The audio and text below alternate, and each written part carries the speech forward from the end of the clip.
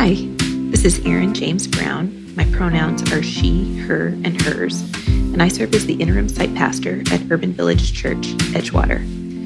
Urban Village Church does bold, inclusive, and relevant ministry for people who were traumatized by church, people who feel over-churched, and even the non-churched folks. If you identify with any of these signifiers, we're so glad you're listening. Would you consider helping us continue this Jesus-loving ministry in and across Chicago and over the internet? You can make a generous recurring gift by going to our website, urbanvillagechurch.org/give. And thanks for helping us with your ears, actions, and dollars to build up God's kingdom on earth as it is in heaven. And now, here's the latest sermon. I am Myron Chris. My pronouns are he, him, and his. And I'm your scripture reader for today. And I invite you, as you listen to the scripture for today, to listen to what God would desire to speak into your life. Our scripture is coming from James, chapter 2, verses 1 through 10, and I believe they are already on the screen. My brothers and sisters, do you, with your acts of favoritism, really believe in our glorious Lord Jesus Christ? For if a person with gold rings and in fine clothes comes into your assembly, and if a poor person in dirty clothes also comes in, and if you take notice of the one wearing the fine clothes and say, "Have a seat here, please," while to the one who is poor you say, "Stand there," or "Sit at my feet," have you not made distinctions among yourselves and become judges with evil thoughts? Listen, my beloved brothers and sisters. Has not God chosen the poor in the world to be rich in faith and to be heirs of the kingdom that he has promised to those who love him? But you have dishonored the poor. Is it not the rich who oppress you? Is it not they who drag you into court? Is it not they who blaspheme the excellent name that was invoked over you? You do well if you really fulfill the royal law according to the scripture. You shall love your neighbor as yourself. But if you show partiality, you commit sin and are convicted by the law as transgressors. For whoever keeps the whole law but fails in one point has become accountable for all of it. This is the word for the people of God. Thanks be to God. Good morning, friends. My name is Christian Kuhn. My pronouns are he, him, his, and I wear many hats at Urban Village. I am one of the co-founders of Urban Village. And right now, I am wearing the hat of lead pastor of Urban Village, but starting in January, my position is changing a bit to pastor of emerging ministries. And so these days, I'm usually out in River Forest. Do you all know there are suburbs around Chicago? All right. So River Forest, Oak Park is one of the suburbs just west of the city. River Forest is right next to it. And we are currently exploring the possibility of a partnership, a collaboration with River Forest United Methodist Church. We're using language like we're dating each other to see if this might be a thing. And so I am out there on Sundays to kind of explore the possibilities there. But I'm really pleased to be with you here today. I had something kind of embarrassing happen to me about a week ago. I have two children, one of whom is now a freshman at Michigan State University. And so last weekend, we went up to visit her. So on Friday, we were getting ready to go. And so we had things packed, and I decided to use our restroom right before we went. And so was ready to go out of the restroom and started jiggling the doorknob, and then the door wasn't opening. And then I thought, this cannot be happening. So I did that thing where you jiggle it a little harder and tug on the door a little bit, thinking this will surely do it. And futz with the lock and all this kind of things, and I'm locked in the bathroom. So now I call out to my son to see if he can help at all, and he really can't help me at all. And so now my wife gets in and she kind of laughs at first. And it is kind of funny, but I am not in a laughing kind of mood at this point. And so they're putting things underneath the bathroom door for me to try to figure out a paper clip. And I'm trying to do something with the lock and nothing is happening. So finally, I was able to get the pins out of the hinges of the door and we removed the whole door in order for me to go. And so we finally hit the road and go up to see my daughter. So we come home to a doorless powder room on our first floor. So of course, it's one of those things where you think somehow the magical elves will come and put the door back on for me. This isn't happening. So about 3 days later, I finally decide to put the door back on. So I go to where I put the pins and the hinges, and this was in a cupboard up above our washer and dryer. So there are 3 pins, 3 hinges, 3 pins. I go to pick up these pins. There are only 2 pins. And I'm wondering, where did the other pin go? And so I'm looking all around. And because this is above our washer and dryer, I wonder if somehow the pin had fallen down next to the washer and dryer. Now, some of you may keep such a clean house that you regularly sweep and vacuum underneath your washer and dryer. I'd like to think that we keep a pretty clean house, but we don't do that. We don't go that far. So I took a flashlight to see if somehow one of the pins had fallen down, and I was a little nervous about doing so because I wasn't quite sure what I would find when I shone this flashlight down underneath the washer and dryer. So I took a quick look, and I didn't find anything. And so then I asked my wife if she knew where this other pin was. And she said, actually, I heard something fall, a ping happen the other day. So I knew. She said, why don't we move the washer and dryer out and see if the pin is there? Now, because before I was a little nervous about what actually we were going to see underneath this washer and dryer, for a quick moment, I thought, maybe let's just go to the hardware store and buy a new pin, rather than going through all that trouble. But my wife, God bless her, said no. So we pull out the dryer, and there's all kinds of dust bunnies, there's hair ties, there's a sock from somewhere, there are caps to laundry detergent bottles, all of these things, but no pin. And it's a little gross, to be honest with you. So then we pull out the washer. Finally, we find this pin. And because I'm a little grossed out by what we're finding underneath the washer and dryer, I say, let's just push it back and pretend that we didn't see anything here. But my wife, God bless her, said, as long as we've got it out, we might as well vacuum and sweep. So she gets in and does all of the thorough cleaning, and I just kind of watch her and cheer her on as she does so. There are times in our lives, whether it's in our homes, whether it's a washer and dryer, or whether it is a couch maybe that you don't want to look behind, whatever it is, there are parts of our homes that we maybe want to shine the flashlight, but other times we're a little afraid to do so because we don't know what we are going to find. And I think that's probably pretty true of our own lives too. Our hearts, our souls, there are parts of who we are that we're a little nervous about looking at. A little nervous to shine the flashlight to see exactly what is in there. And it's why sometimes it's a little hard to do a prayer of confession. Because if we take that seriously and really think about our lives, think about the ways in which we have fallen short of what God has called us to do and to be, to love, sometimes the church we call that sin, it's easier. Just skip over that and go to the forgiveness part or talk about grace a lot more. It's hard to really look at ourselves.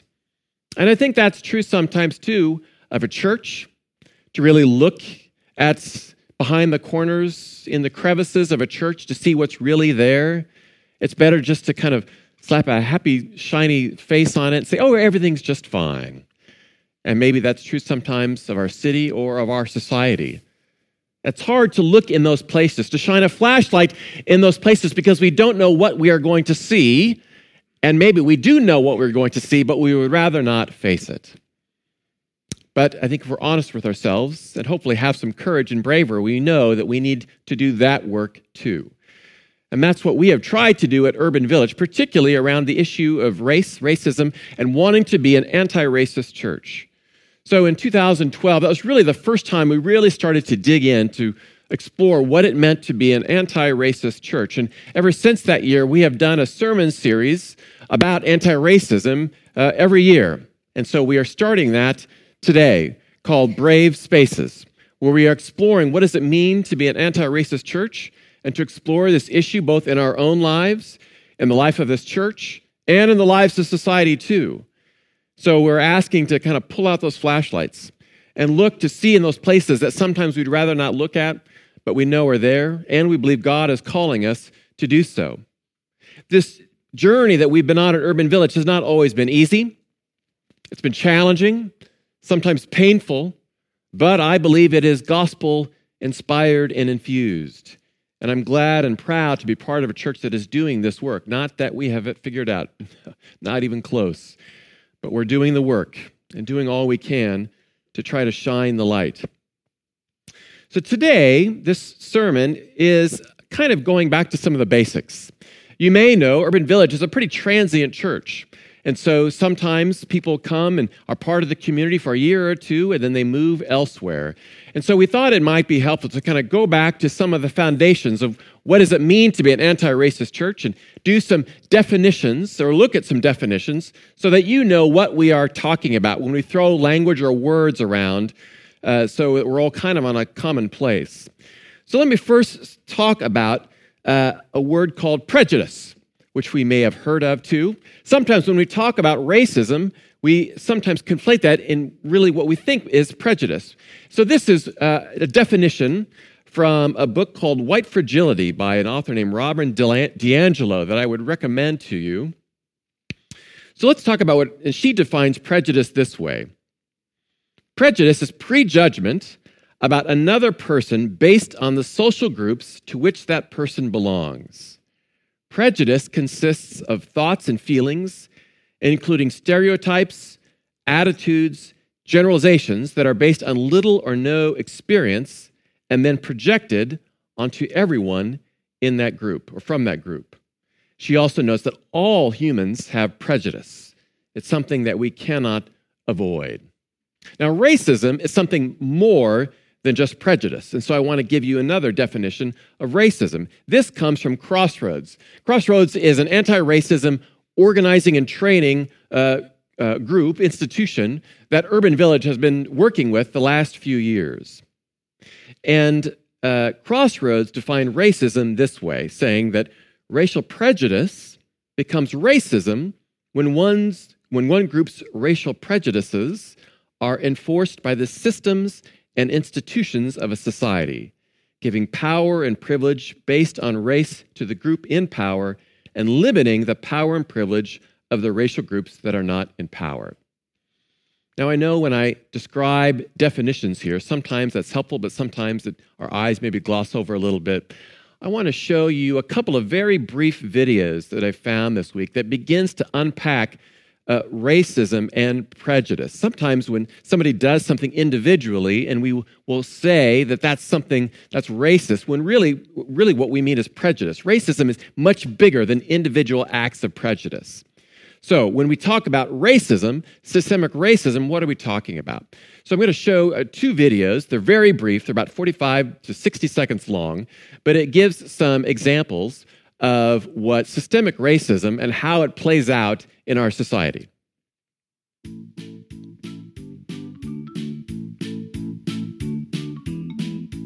Oh, hey, I didn't see you there. You know, if you're like most Americans, you probably say to yourself all the time, systemic racism. Is that really a thing? Well, did you know that out of all drug arrests in America, 40% are not for selling any kind of drugs, but just for possessing marijuana? And that white and black Americans use marijuana at the same rates, but black Americans are 3.7 times more likely to get arrested for it? Did you know that? Do you know what that's called? That's called systemic racism. And yes, it's really a thing.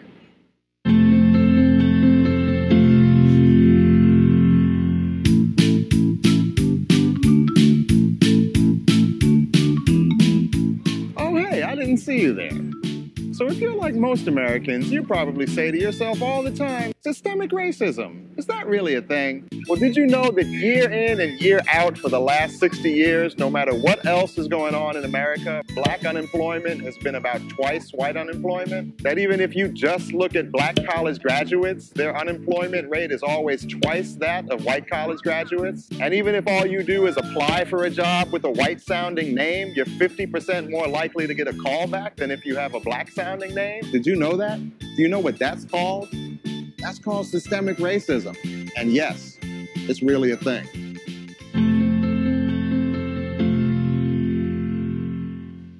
You all remember, the more you know, those.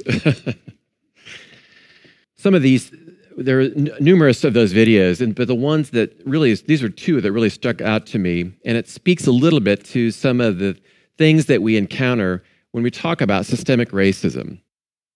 Often when we talk about if somebody is racist, we think that's an individual act. And too often when we talk about something being racist, we think about, well, that's something that the KKK does. Or we think about Charlottesville, and we say, that's racist.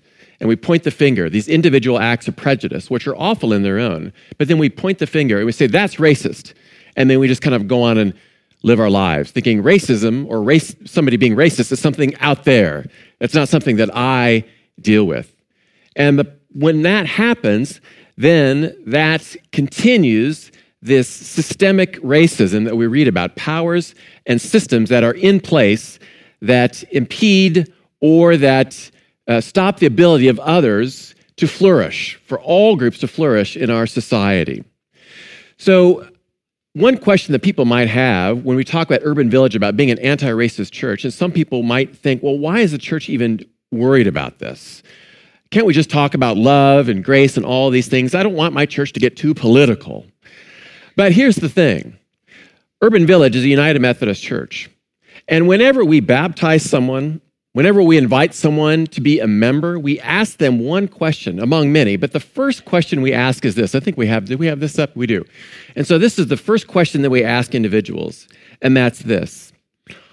Do you renounce the spiritual forces of wickedness, reject the evil powers of this world, and repent of your sin? This is the first question that we ask individuals when they want to become a member of the church and when we're about to baptize someone. Now, sometimes before I ask this question, when I'm about to baptize either an infant or an adult, and I say, I may make a joke, this sounds like it's something out of Star Wars, or it sounds like something out of a Harry Potter book, spiritual forces of wickedness, evil powers of this world. I think that's like a really conservative church that talks about these kinds of things. But if we talk about and look at our world, and we know that there are forces, we know that there are powers in this world that are at play that impede somebody from fully flourishing in the world.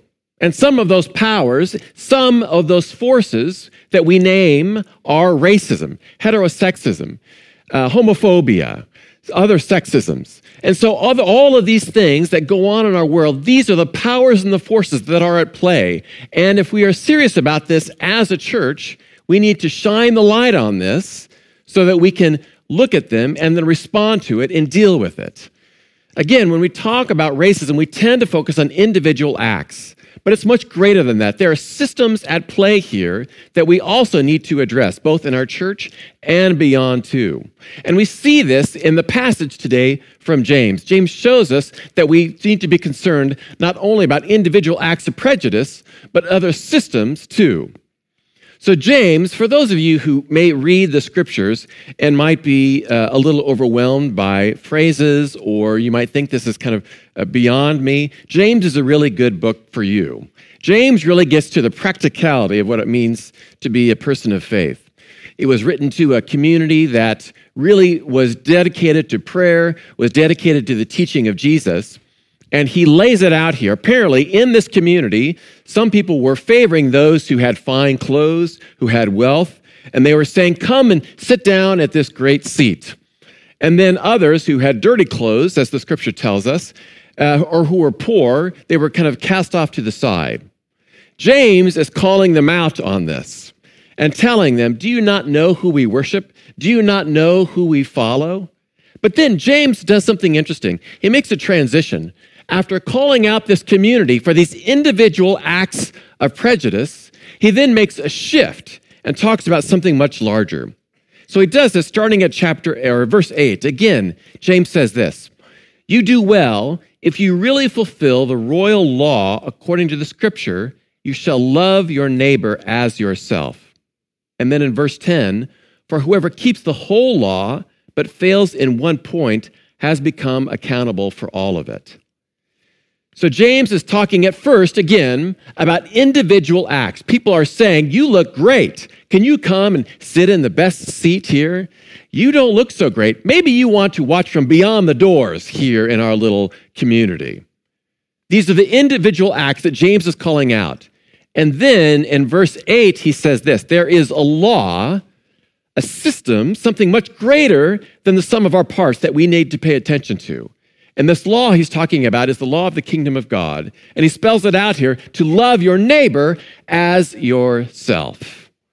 So James is going from the specific individual acts to something much larger to try to get them to embrace a system of love. One scholar named Luke Timothy Johnson says this. He says, "The person who claims to live by the law of love, yet practices the sort of discrimination that the law of love itself forbids, has broken the law of love entirely." James is both saying that we need to pay attention to these individual acts that harm others. In other words, what we would say are acts of prejudice.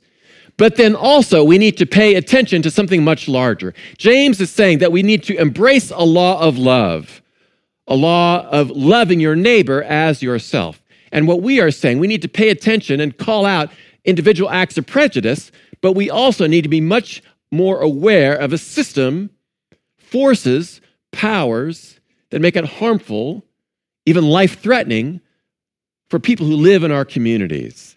Racism. And we need to pay attention to both. And during the sermon series, we're particularly paying attention to racism and what we can do to begin to eradicate it.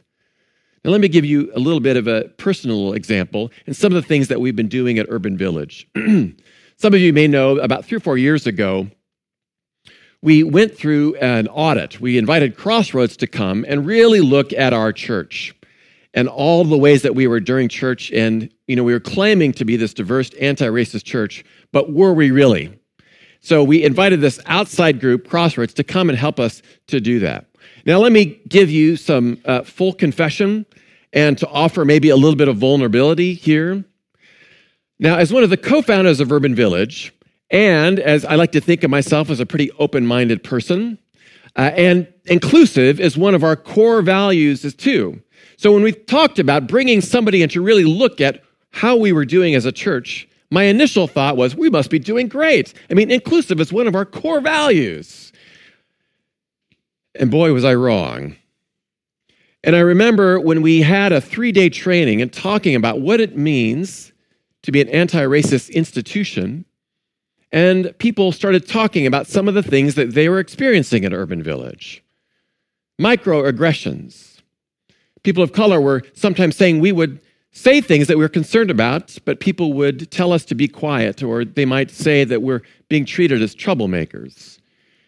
They were beginning to name some of these things. And as we really explored our church, we started to look at things like, and I had to look at my own self too, when you preach a sermon, who are the theologians that you're looking at? Are they only white theologians?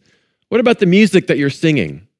Is it only in English? Are they only by white people who are writing these songs? What about your leadership structure? What about where you meet? All of these things that play into this sense of racism that might have been happening or was happening at Urban Village. And at this 3-day training, people were naming these things, and my first reaction was to take it so personally.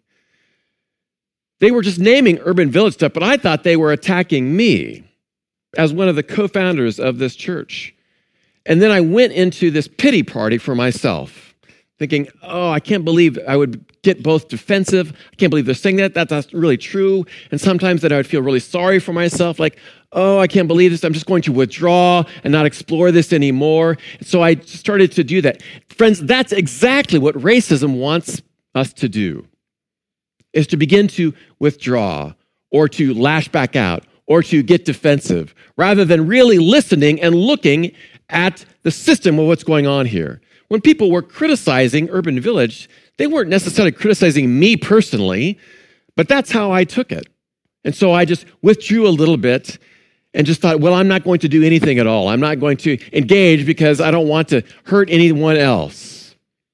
And that's the wrong step to take, rather than beginning to really look at what is going on at our church and what steps can we take to eradicate the things that are happening that stop somebody from fully flourishing in their faith, particularly a person of color at our church. And ever since then, it has been, again, it's a painful process to really look at yourself and to really look at your church to see if it claims to be an inclusive church, and really begin to look at whether that's true. And in some ways, maybe we're doing better, and in some ways, we still have a long way to go. Crossroads has said that if you want to begin to make a shift as an institution, as a church, that's generational change. It would be great. I wish I could tell you, we had an audit 3 years ago, and guess what? 6 months later, we're no longer racist. Isn't that great? It's not that easy. That's not the way racism works. It gets its hooks into us, and it's the air we breathe, and it's all around us, and we are blinded to it in so many different ways. And that's why it constantly takes hard work to really look at the things that we take for granted, or the things that we think it's just the way it is, rather than shining that light in places that we would rather not see and the places that we would rather not go. So during this sermon series, we are beginning this or talking about this, and we're having opportunities. Later on, we'll be having some times to talk about this and meet in caucuses, and we'll talk about this in a sermon in a few weeks. I'm glad they talked about the anti-racism open house that's happening on the 29th, a chance to come and learn more about what we are doing. The audit that we did, it's about a 35-page audit, all the findings that we found from 3-4 years ago. That's online. You can find out more about how we are doing that too. This is not easy work, friends, but I believe it is holy work. If we claim to really believe the question that we ask when someone is about to be baptized, when someone is about to experience this sacrament of new life in Christ, and when we ask them the question, do you reject the evil powers of this world? Do you renounce the spiritual forces of wickedness? If we're serious about that, then we need to be serious about that. And we need to do this work, both individually and as a church. I wish we had enough money in our budget. I could have given you all a flashlight as a gift on your way out the door today. But I hope that you begin to think about that and take that, your own flashlight, to begin to look at yourselves, to begin to look at this church, to look at our society, and not just look the other way, and not just think that somebody else can do it, but to really look hard at all the things that are at play here. And we believe and trust that this is the light of Christ, encouraging us to live into a law of love, to continue this important work, because it's what we are called to do as followers of Jesus, who both called people out and called people into this law of love. And I hope that together we can do this. Would you please pray with me? God, I am grateful for the ways that you work in our lives. And sometimes you move us and nudge us to places that we would rather not go because we're forced to look at our own stuff and we realize that we have fallen short, that we are broken, that we have either intentionally or unintentionally made life harder for somebody else. But I pray that you would be with us to give us the courage to look at the systems that are at play in our lives, that we might speak up and speak out, that we might go alongside with others so that we could go on this journey together, knowing that you are with us along the way. We pray all this in Jesus' name. Amen.